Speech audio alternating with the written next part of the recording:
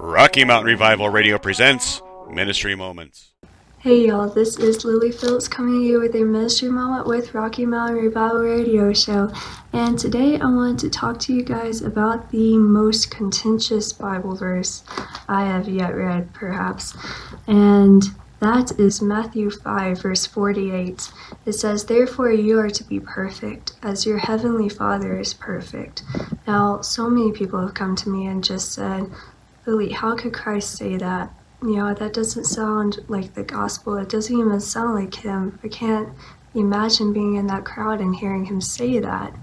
Like, what happened? What happened to my yoke is easy and my burden is light?" Well, I'll tell you, the word here used for perfect is actually teleos, and that means complete, of full age, mature in moral, physical, and mental character.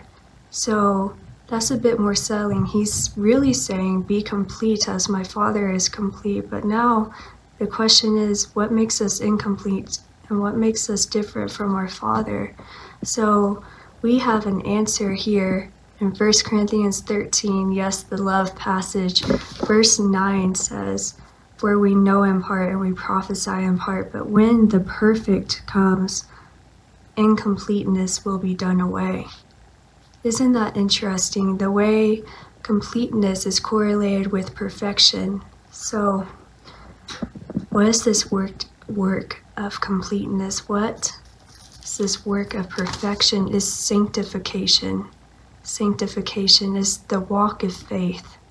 Now, another scripture that is very important here is Philippians 1, verse 6. It says, "For I am confident of this very thing, that he who began a good work in you will perfect it until the day of Christ Jesus." He will complete it. Now, the word perfect here is similar to our other word, teleos. Here, perfect is epiteleo, and it actually means to complete, to begin and bring to an end. So God is with us in the beginning, and he brings us to an end. And he does this work of faith, of sanctification in us. So God is saying in Matthew 5, verse 48, when he tells us to be perfect, to be complete, he is saying the same thing Paul is praying in Philippians 1, verse 6.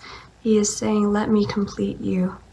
Let me perfect you. Let me do this work and bring it to fulfillment until the day of Christ Jesus, until my day.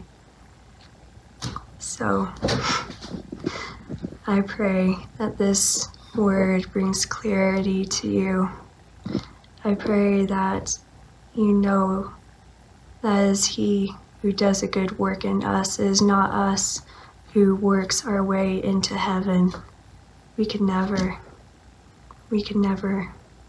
The higher we climb, the higher we would fall from. But God made himself low. He made himself low so that he could begin with us and then bring us to an end, complete us. So I pray that this word resonates with you. And I hope you guys have the most wonderful day. Can't wait to talk to you later. This has been a Rocky Mountain Revival Radio Ministry Moment.